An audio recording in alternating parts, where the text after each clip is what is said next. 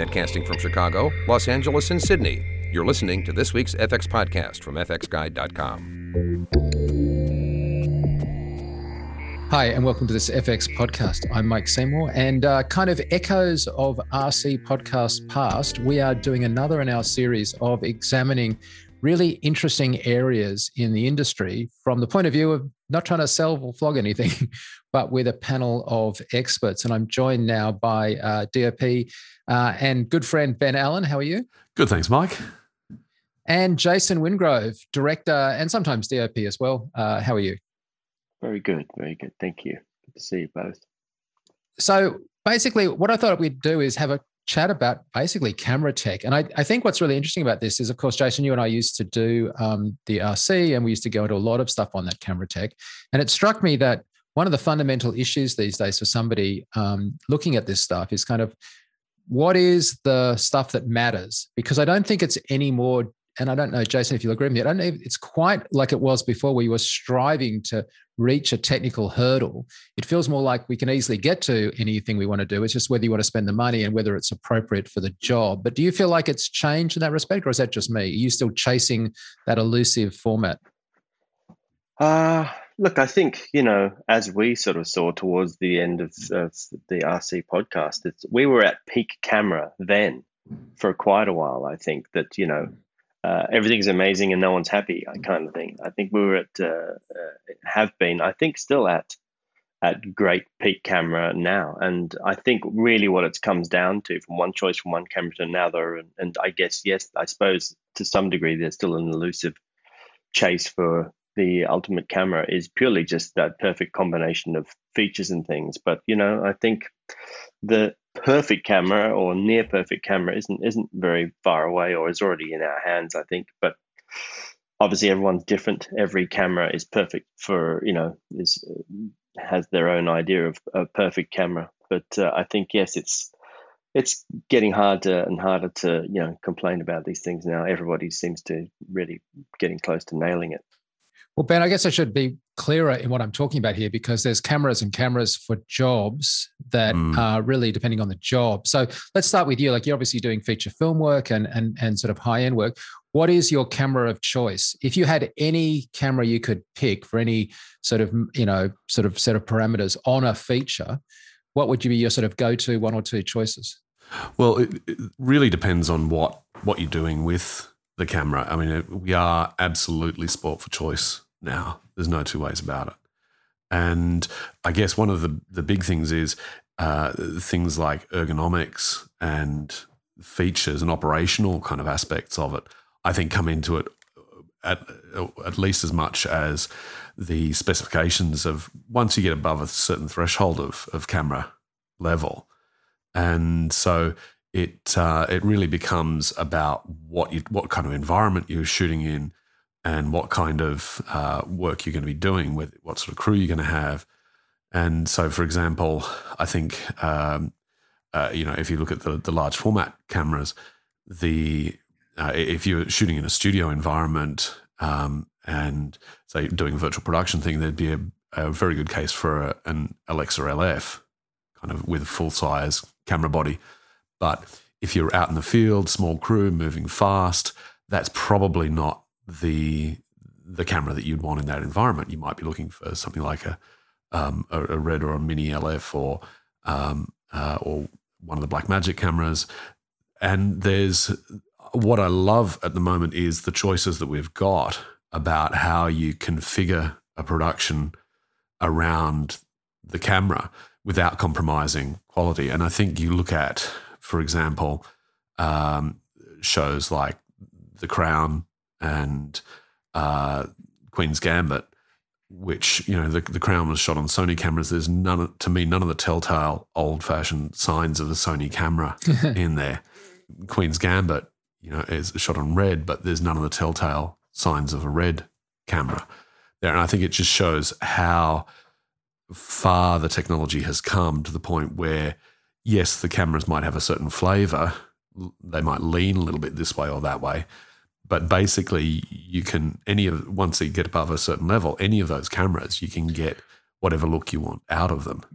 But Ben, you mentioned 4 camera manufacturers then, right? Yeah. Alexa, Red, Blackmagic, and Sony. And I mean, there's a lot of other camera manufacturers, of course, but are they kind of like your 4 go-to things that I'd be kind of considering if you were sitting around a table discussing with a director as to sort of a project? Are those the sort of 4 most common?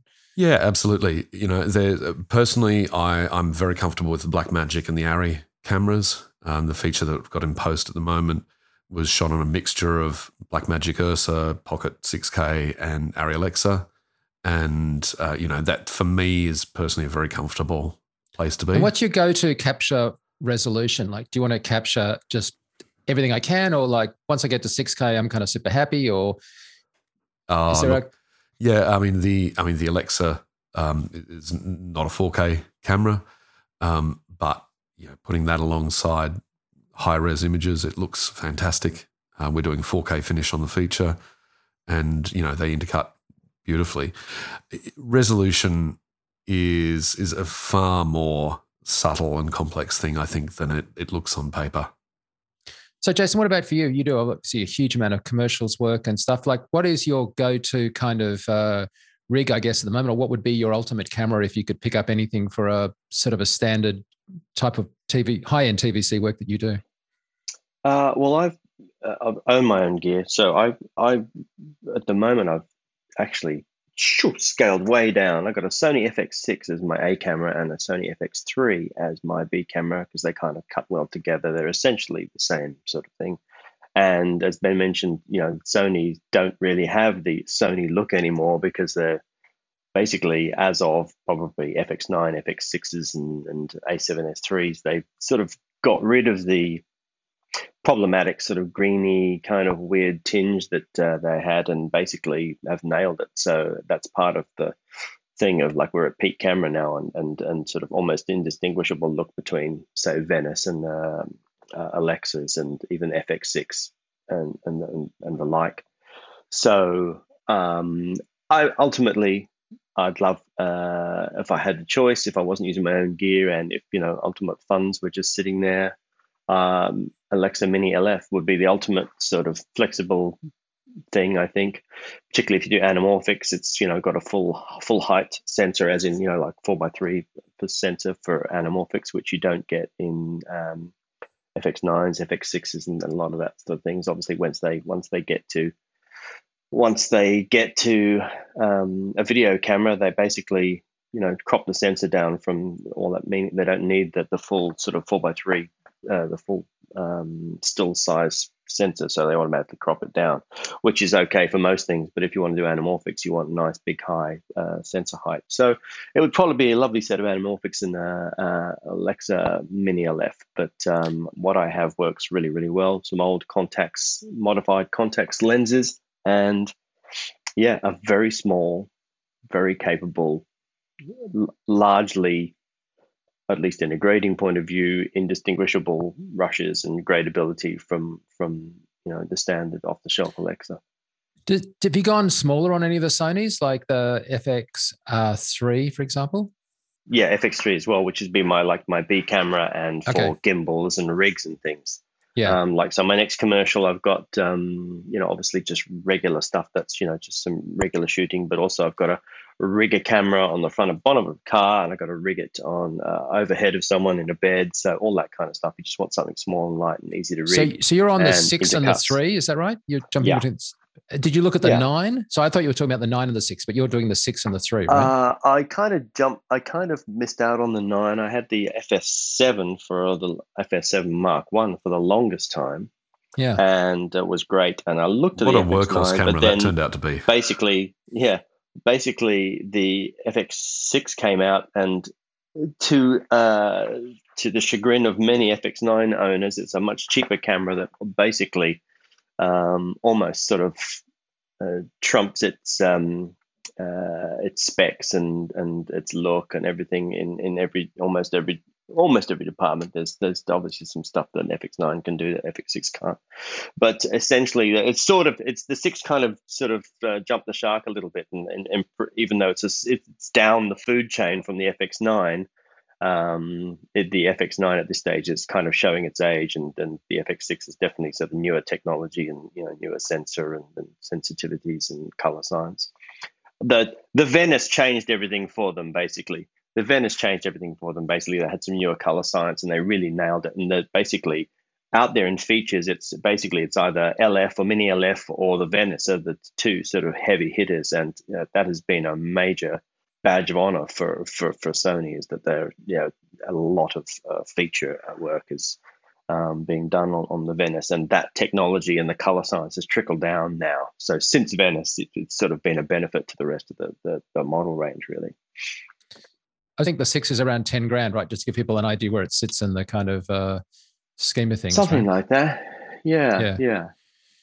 So can I shift gears for a second? Like, one of the things that we enjoyed discussing and hanging around for hours in coffee shops, arbitrating arguments over, was shooting with digital SLRs. And so there was this whole thing back then, which was like, you get a Mark III. I'm sorry, I'm talking about a Canon now. And you'd get a camera that was basically a stills camera, and you would use it as for stills, but it opened the door to doing really great video work, and it was small, but because you were using stills lenses, you got good looks. And for many people, it was like a film school in a camera. But then, of course, there's this thing now where, like, I get really good images out of a iPhone. And so my question is really, in the way that the sort of mini portable little pocket cameras just died, the thing that you used to buy and put in your back pocket because you just have your phone with you now, how much is there validity in the sort of DSLR stills and video kind of camera for you, Jason? Like, do you have one of those? Do you ever take one out? Do you have one and never use it? Where are you at? DSLR wise, well, FXC is essentially it's essentially an A7S Mark III with just with a bit of a few added tally lights and audio handle and stuff like that. So it's kind of a little bit more sort of video friendly DSLR. But do you ever shoot stills with it? You can still essentially shoot stills on it. I have actually for stills and for recce, because I've got that so set up, ready to go with transmitters and motors and things all over it. It's a pain to take it out of that rig and go and shoot stills with it and then put it back. So for stills, I have a Sony A7C, which it's fine. It's okay. But I mean, I think, there's obviously still definitely a place for those. I went to the FX3 because it had the small compactness, but still I could shoot stills if I wanted to, but it was basically, it's kind of a little bit more the way it's set up and its button arrangements and tally lights, and it's just a little bit better set up for video. But at its heart, it is still an SLR. So we still haven't really. I mean, there's definitely some alternatives. There's the Red Komodo, is definitely. I'm not a huge fan of it, but it's definitely kicking some goals and winning.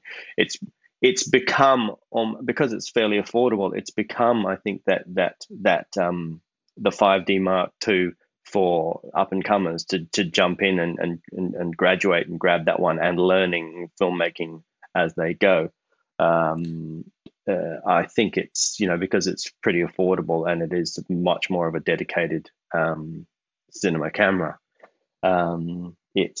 People have gravitated to it quite well. So I think there's enough alternatives out there now that are pretty small. Obviously, yes, all the black magics that are. I don't think if you really want to just go shoot video, then you really don't need to struggle too much with a dedicated SLR. I mean, the Komodo is 6K, right? And global shutter, which is nice. It is, yes. It doesn't have the dynamic range isn't there compared to most of the other Reds. It's a joy to behold. It's tiny. It's fantastic. But you go anything over 40 frames a second and an incredible image crop comes in, which I can't deal with personally. I like the opportunity of being able to shoot 50 or 100 or something like maybe at least 50 without any image crop. You buy a large sensor camera for a large, for the sensor. obviously Komodo is only Super 35, but it is Canon R mount, and there's obviously great adapters out there which immediately can make it. If you wanted to put boosters on, you can get full frame out of it. But for me, it's the dynamic range lacking and the crop on the slow-mo. But, it's been an absolute killer for Red. So many people have those cameras, and they were sold out for so long. And they were a cracker, tiny little thing. Amazing little beast. What about you, Ben?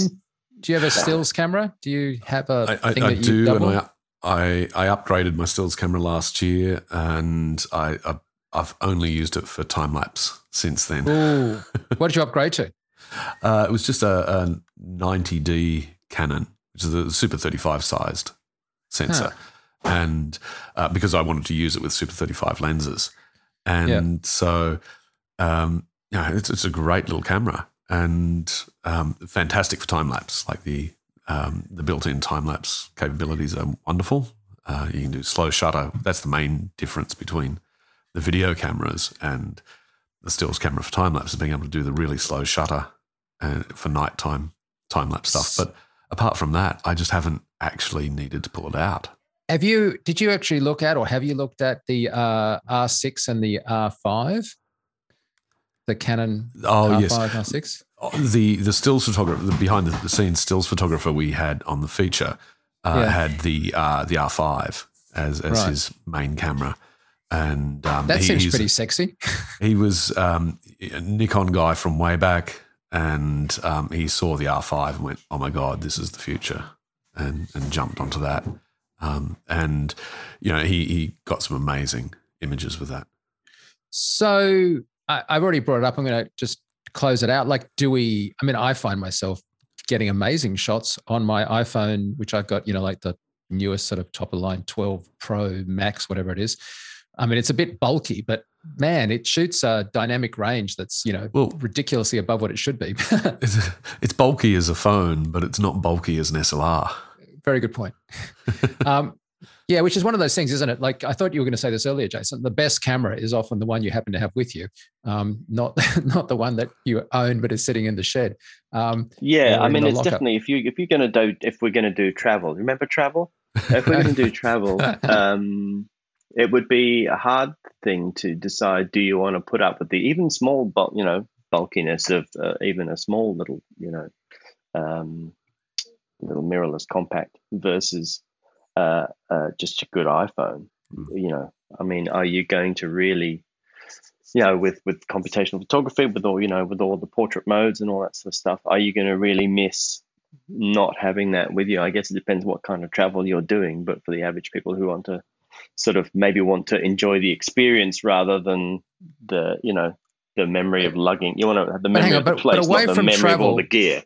Away from travel, let's talk about recce's, right? Where actually you care about, it's like professional use, not just like you're on holidays, which none of us are allowed to do anymore. but the thing with the iPhone is I can do a LiDAR scan of the setup at the same time, right? Like, it's more than a camera inherently. It's connected to the internet.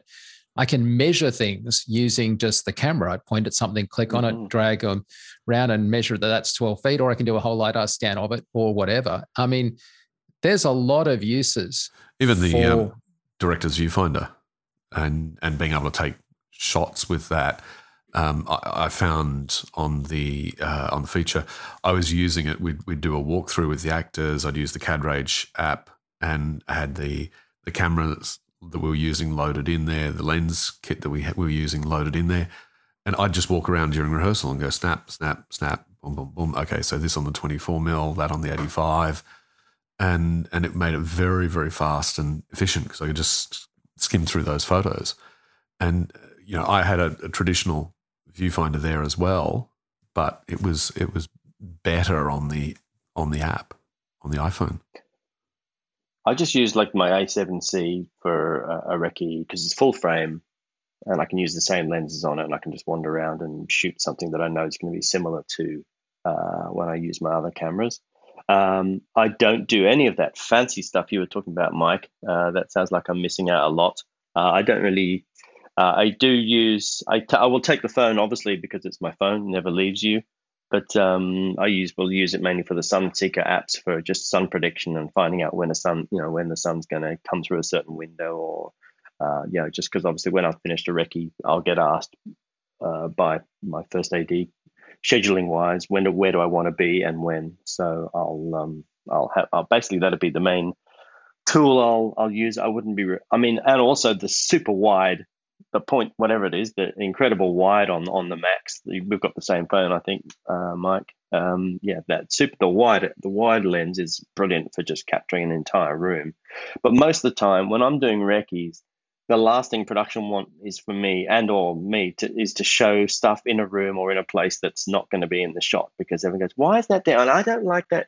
Just dealing with commercial clients, it's like, I don't like that window, and that's typically, just I'll often be asked to even maybe go back and re-recce a place and just shoot or crop all the photos to just what we're going to see. So shooting with the exact lenses and stuff is good. So I still need an SLR, but can't go anywhere without the sun path tools.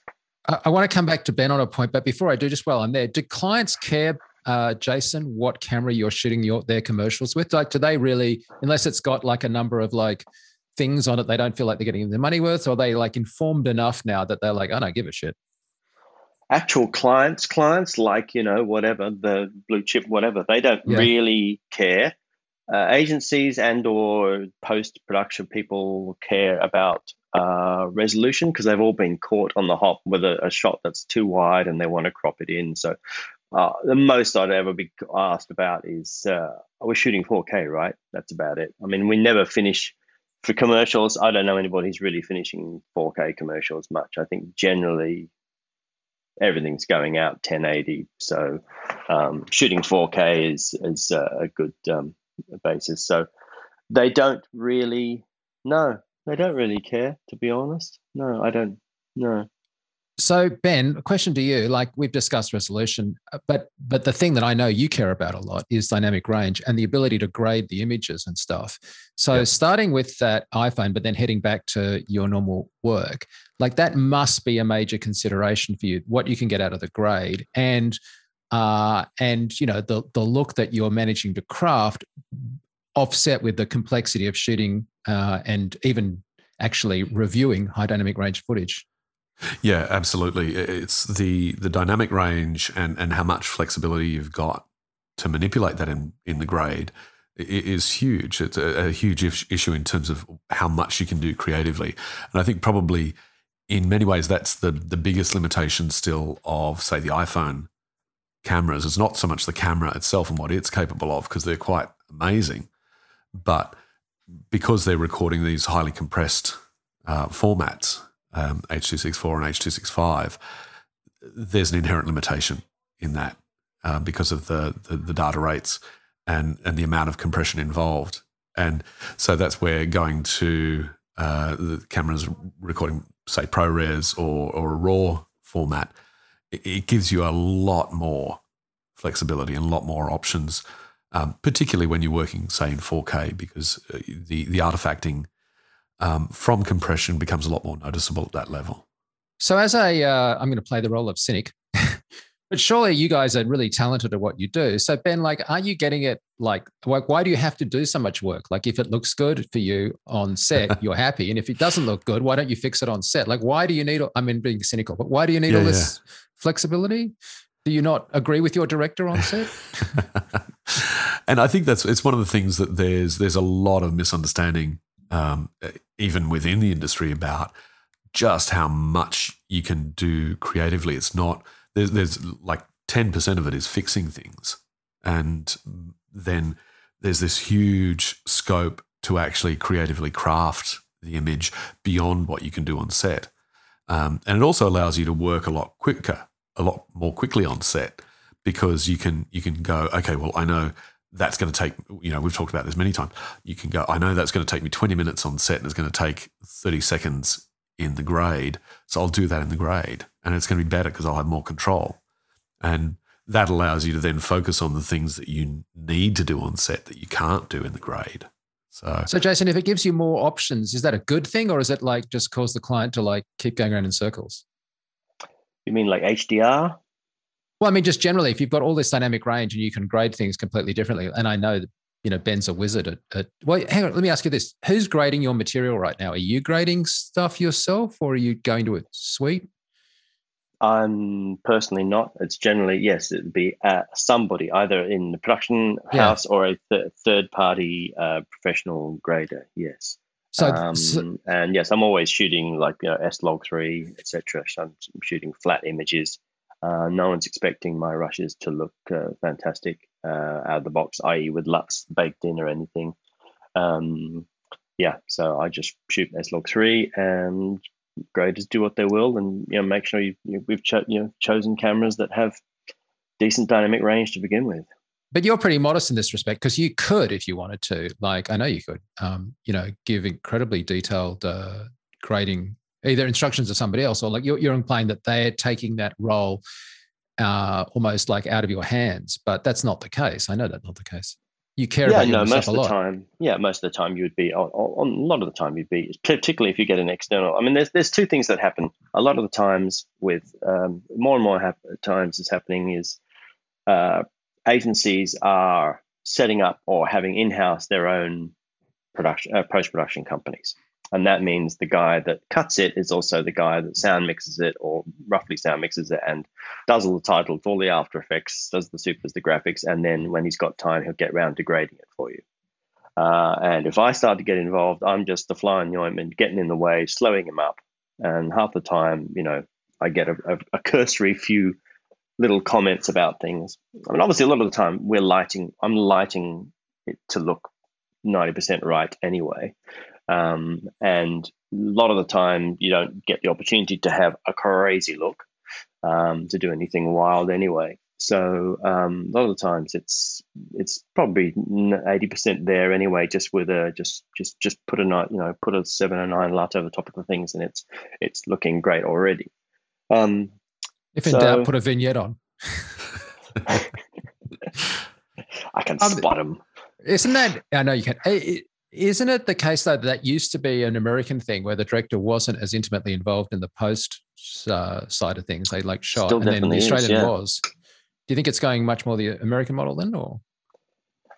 No, I mean, you still definitely in terms of editing. Obviously, the American model still applies over there. I think it's just more that the post as things has got. Obviously, post has got easier, and the democratizing of Resolve and how efficient even like a 2015 iMac with Resolve has democratized all of that stuff, and made it easy for production companies to do, an agency to do exactly what I said, bring everything in house and not have to go off to post.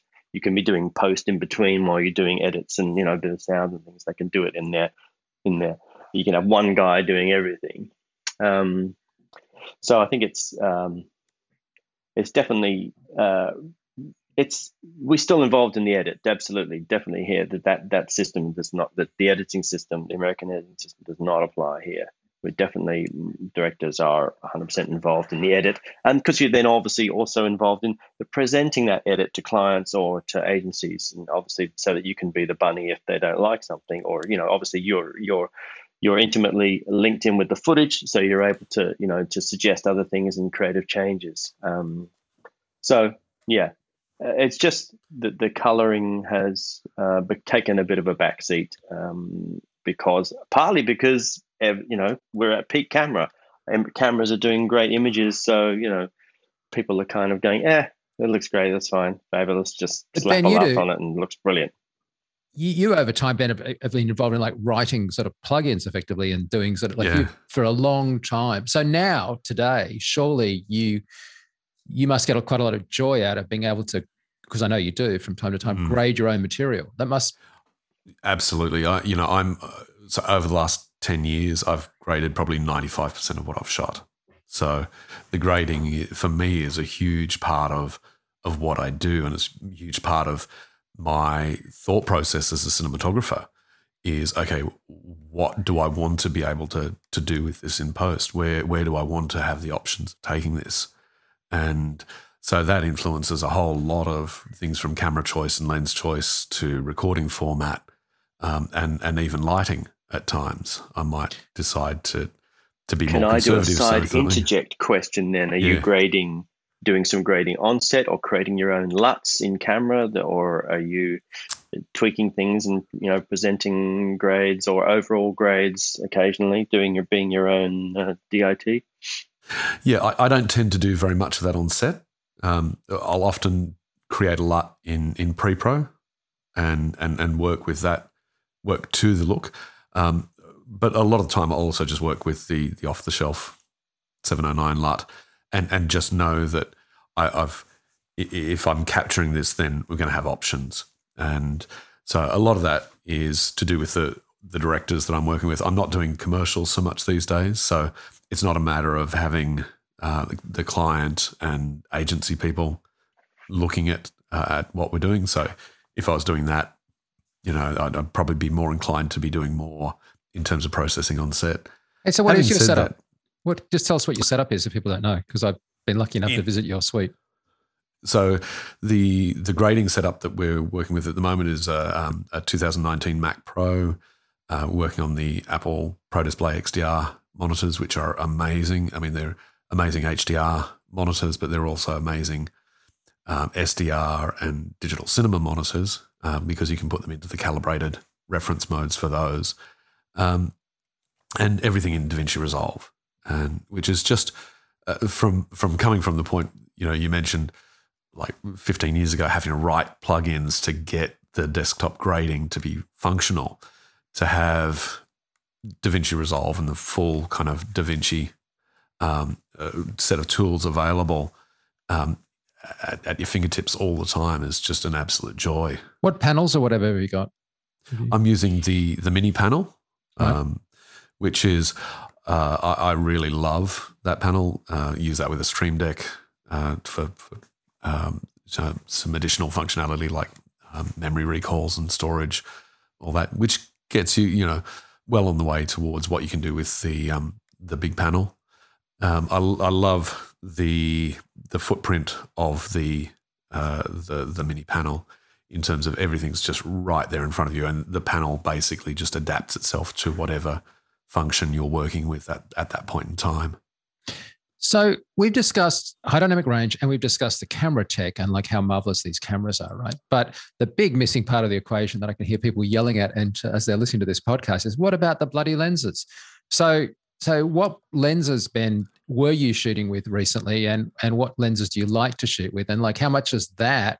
Because it used to be like, you would really say, like, I remember Jason in the back in the day would, discuss the Cook look and, like that kind of stuff. Like, does that play now? Is it just ergonomics? No, it's definitely the look is a big part of it. And I think we are absolutely in the middle of the golden age of cinema lenses right now. Like we are so sport for choice, and there are so many amazing options on the feature I've just done, because we were shooting last year at the height of the early stages of COVID, so we were limited in terms of numbers of people on set. We had to be very, very maneuverable, and so I needed a lot of lens options and very, very lightweight to be able to get them around in and out of locations. So I was using Rokinon Cine lenses because they're very small, lightweight lenses, but full manual control, which is a big thing for the way that I like to work.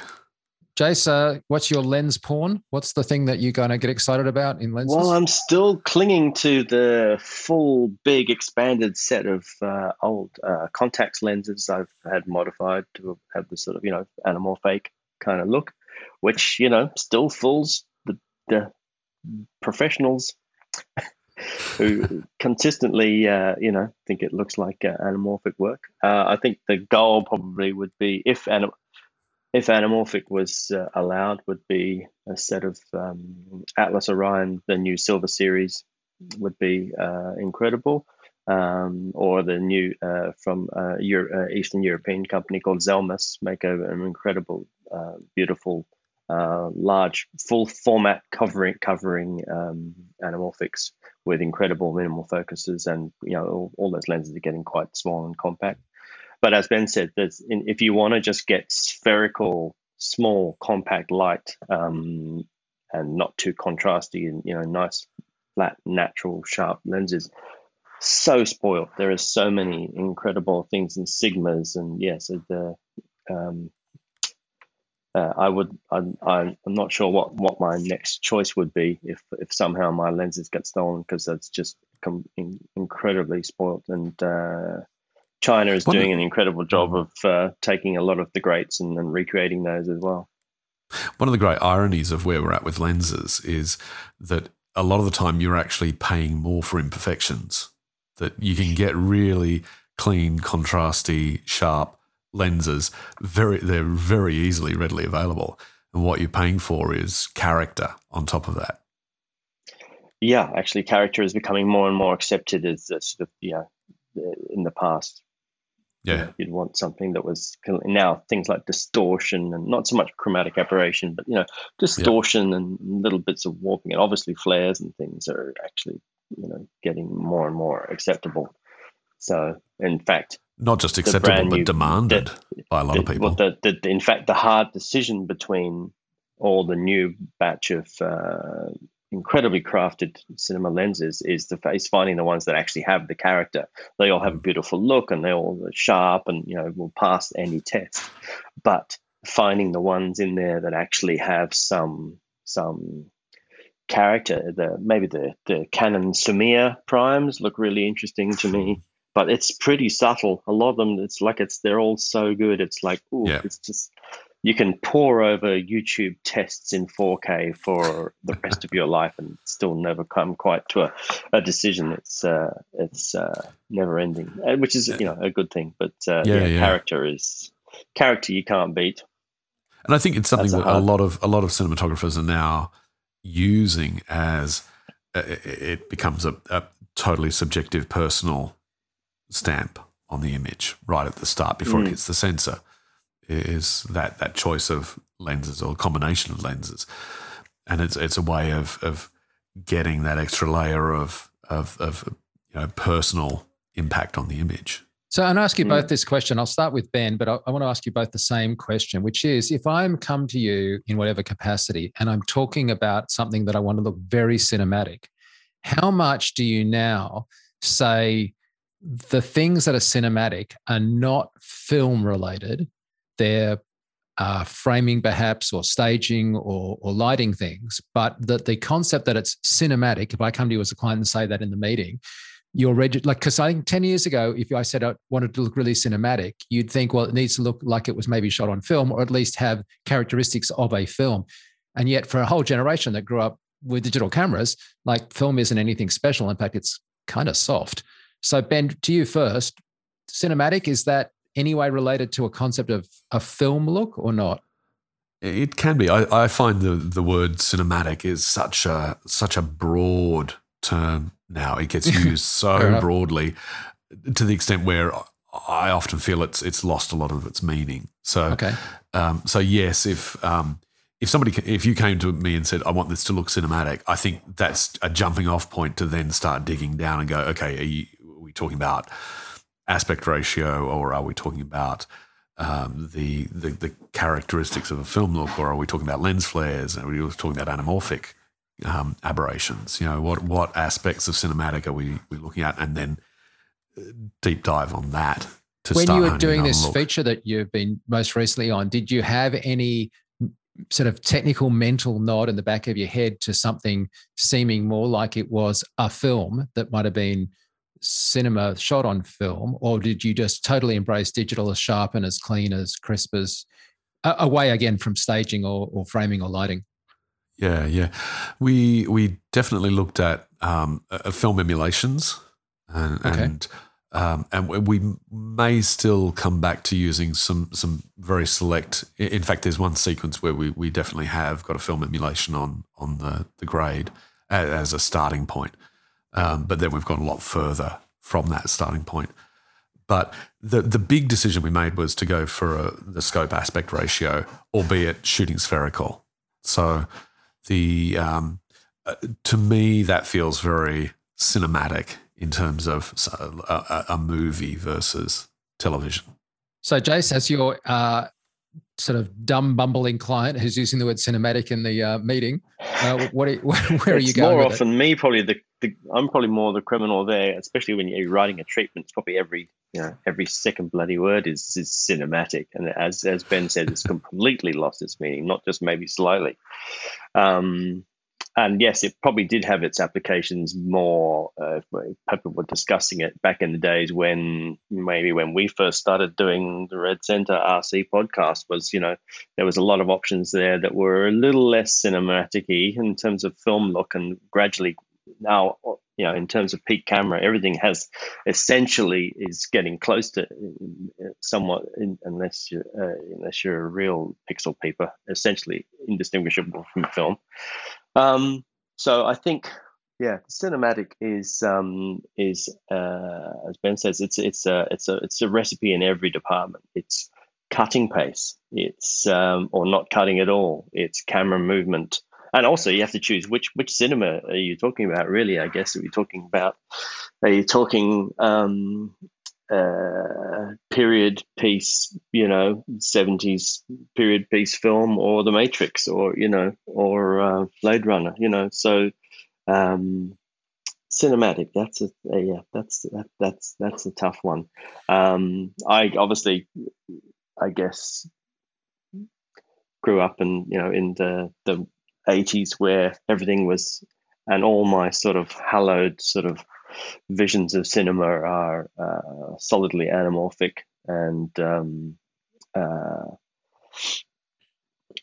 beautiful framing and light, and it's a definitely you see, I can't sum it up. It comes down. Obviously, you have to take your lead from the script, I guess. Really. Yeah, but if I'm your client and I'm in the meeting with you, maybe I'm saying most of these kids are going to watch this on their phone.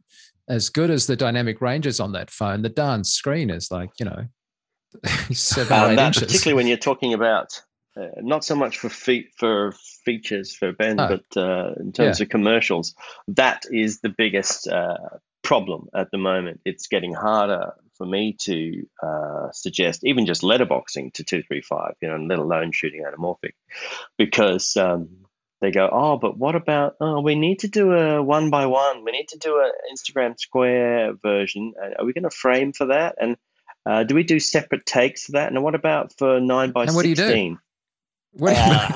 Toxic shock. For those of you listening at home, Jason is currently hitting his head on the table. It's horrible because you physically cannot frame. It's like you have to work it out in post if you want to do the 16:9 4x3 thing, but worse. Yes. It's way worse if you want to do 16:9, and then if you imagine, then put a 9x16 in the middle of that, which is for other 9x16 is of course portrait mode. So if you try and cut a portrait out of the middle of something which is quite wide, even 16:9, it's impossible. You can't do it. Yeah. And they often say, we're going to do separate takes for that and separate shots for that. Well, first of all, no, you don't have money or schedule or time for that. So no. We'll create that in post. We'll just keep it in the back of our minds.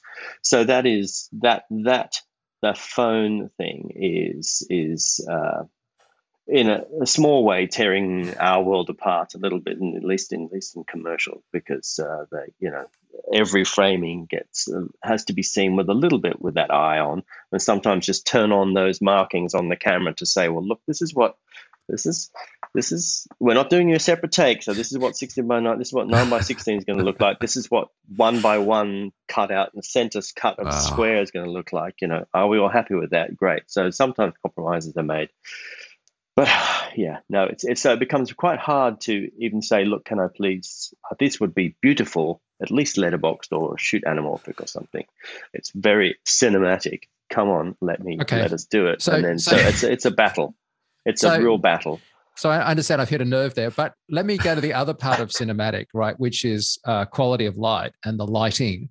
And I'm just going to say, Jason, is there a particular kind of, notwithstanding obviously using natural light and maybe bounce cards, is there a sort of lights that you like to see used on, is there a particular there are these LEDs that I love, or there are these, is it wide open? How much is that playing I presume you've got someone doing your lighting for you, but I mean, you're going to still be thinking about the quality of light.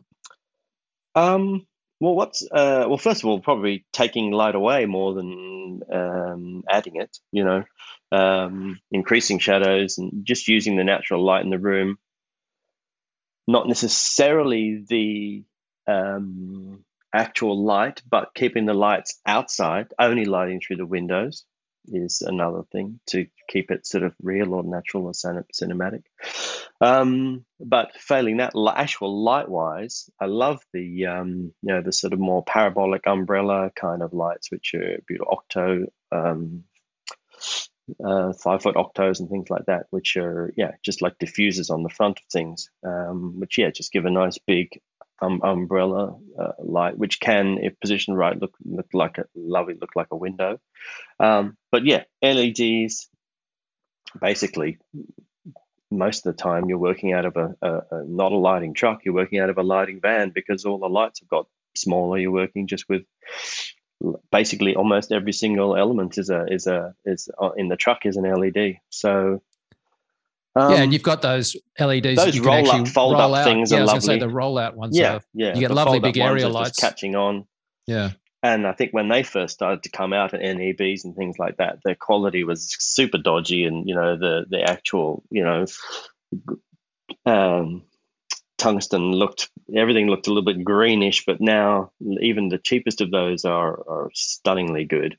And you're not limited to. It's so easy to put it right on the floor, stick it up against the wall, put it right next to the window. You're trying to wrap around a little bit, and they're up on the visor of a car. They're just there. That's the joy. Whoever came up with those foldable, fabric-y kind of LEDs. So Ben, I don't know if you remember this, but you and I were shooting at a shoot of mine a while ago, and I picked this location that had gorgeous, like on two sides, full windows, floor to ceiling, and we're in a kitchen, but the kitchen literally had this massive amount of area lights all the way around. And I was like, turned up on the day. I'm like, this is going to be great. Ben's going to love me. And he was like, right, can we put black card or tape over all the windows? And I was like, are you frigging kidding me? And he's like, yeah, no, I can't control the lighting otherwise. And then, of course, you decided to put in lovely big area lights because area lights are marvelous things and we love them. And I was like, okay, so I cannot argue with the quality of your work, sir, because I admire it. But oh my God, I was like, what? So on your there's plenty of light on your indie feature where you was there any particular go-to lights? And I'm going to follow up question on the grading of that stuff. LEDs all the way. I mean, the LEDs that we've got now, and there's a lot of different ones to choose from. We're using all sorts of different ones on the film, but the difference that LED lights have made to particularly low budget production to be able to work with daylight without having to correct tungsten back to daylight and the huge loss of light level that's involved there, or having to work with HMIs, to be able to work natively with daylight and soft light and the degree of ease of use of having the low power levels of the lights is just amazing in terms of what you can do and how much creative control you've got. Way, way bigger than the impact of digital cameras. So the other thing also, Mike, sorry to interrupt, is now almost everything's on sort of like Bluetooth, Wi-Fi, bus kind of. They all seem to be singing the same kind of protocol. So you can have one of those, and obviously most all LED. So you can have a set full of lights, and you're not having gaffers or best boys running around tweaking everything. They can just be sitting next to you with the iPad and say, "I'll bring that one up." And obviously everything's not just bicolor; it's all RGB. So you can literally say, warm up the backlight and drop this one down and turn that one bluer and flicker that one, and so you can just sit there and just have it all on the iPad. And that is not dinky. That is not you're not sort of, that's not sort of no more milk crates with rolls of gels. Yeah, exactly. I mean, all that anymore. stuff was fun, and paperclip and rubber band technology was fun in the time. But it's a time sink, just literally having to run over and move and tweak something, so literally to have someone standing right beside you and looking at the same monitor as you, and they can also that has in a way handed over a lot of, obviously it's also always been hand in hand, gaffer and cinematographer always, the gaffer's always been part cinematographer, but all the more now they're looking at a what you see is what you get monitor with an iPad with full control of all the lights. You can be, as a director and cinematographer, I can be handling directing as well. And I can look over and they've lit the thing and I can do a few little tweaks and we go. But that joy, all of that Bluetooth and Wi-Fi stuff on set now is fantastic. And that's everybody. That's Ari doing it. Everyone's doing that. Hey, so Ben, I was going to ask you about grading this stuff because like the quality of light is sort of one thing, but there's actually a technical quality going on here that in terms of frequency spikes and stuff. How do you find grading if you have to completely light with like LEDs? Are you finding that all the frequency responses are really good these days, or are they still a bit, producing odd skin tones here and there? They're pretty good these days. Like there's, they're pretty solid, really. There's odd lamps here and there. You get some spikes, but really, it's nothing that causes me any stress at all. That's come a long way in a short space of time. So again, assuming it used to be a big problem. Yeah, it used to be. Yeah, assuming that we were after a big area light, like what is your, like Jace was talking about some of the bounce stuff that and some of the big fold outs, but what are you doing? I mean, obviously it's different on a spot but on an area light, what are you doing? Oh, just LEDs, like even just bounced off some what do we call calico, just right. It's a calico cloth, bounce a bunch of LED lamps off that. It was really simple stuff, but beautiful light. Because LEDs should be able to give you more light per watt, right? So you should be able to get up the levels enough. More. Yeah. And that's the thing. Like you can, at that point, bounce it around quite a lot, and just running off house power. Yeah. I mean, that's the thing, isn't it? Like not having to have all of the extra things that multiply up from sticking a bunch of what in the old days might have been redheads or whatever, where you suddenly go, well, that's 500 watts, that's 1,000. Now I need special power. Now I don't want to now I don't want to scratch the floor by having the cables run through from the generator, from the thing. Yeah. Well, again, the big thing scales. from my point of view is, you might be running a 2K tungsten light, bouncing that off something. But if you're doing that in a room with daylight coming in as well, or where you're just glimpsing something out the window, then, okay, you're going to put a blue daylight correction gel on that. You're going to lose, more than half your light level straight away like that. So suddenly bouncing doesn't become a viable thing anymore. Yep.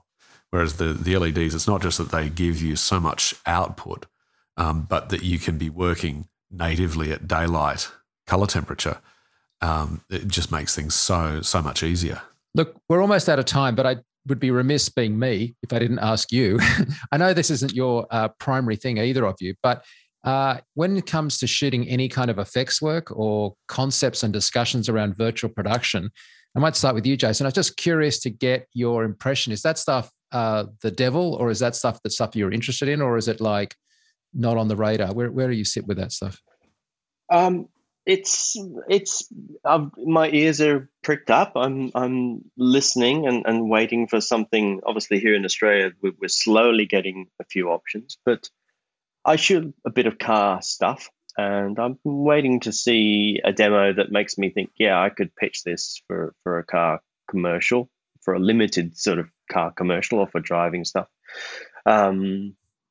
It hasn't. Yeah, I'm interested. But I think there's very specific uses for it, particularly in terms of commercial stuff. There's very, very specific uses. I'm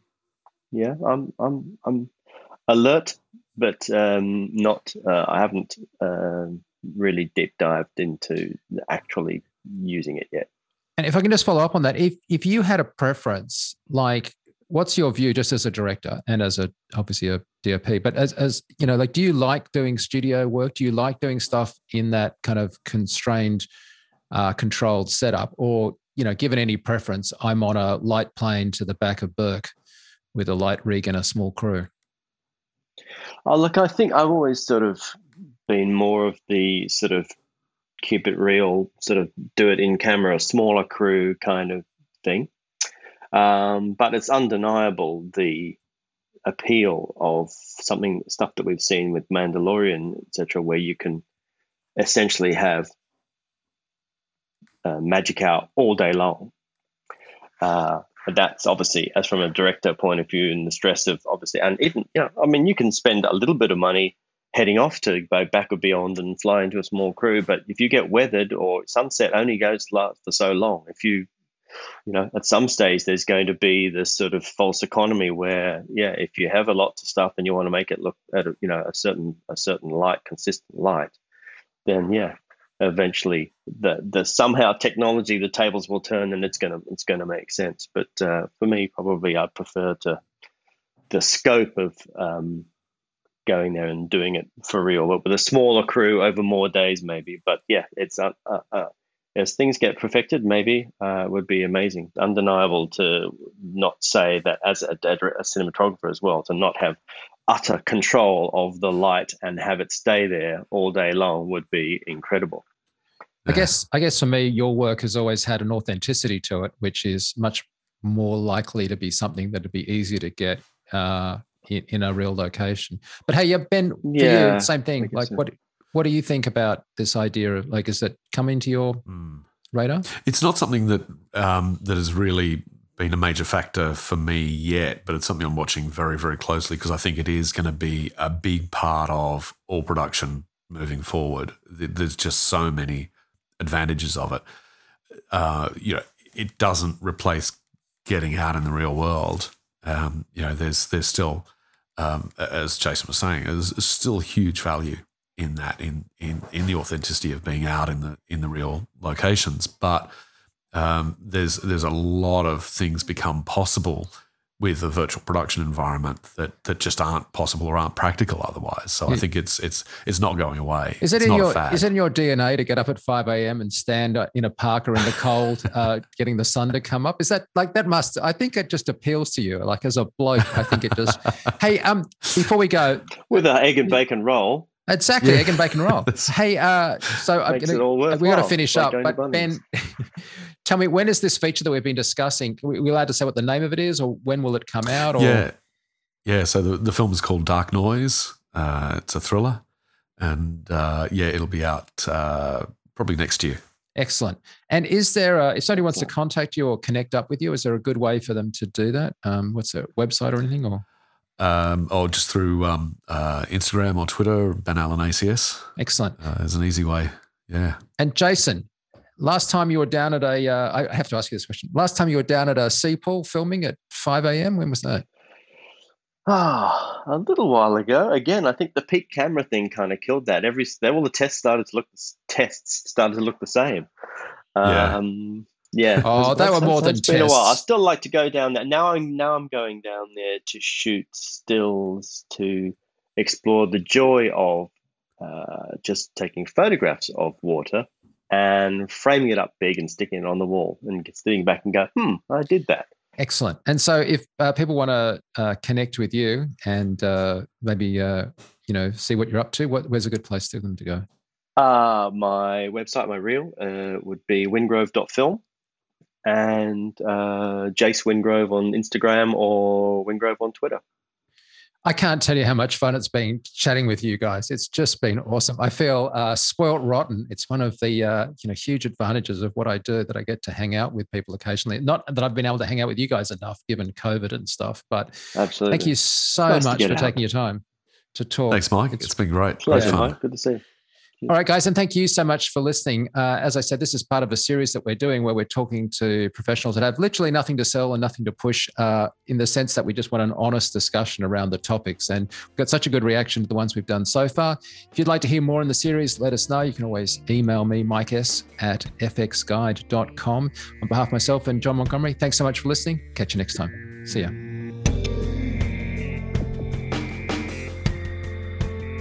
Please let us know if you have any suggestions for stories or future podcasts. You can reach us by clicking the Contact Us link at the top of the homepage. This podcast is copyright FX Guide, LLC. Broadcast or redistribution is prohibited without the expressed written consent of FX Guide.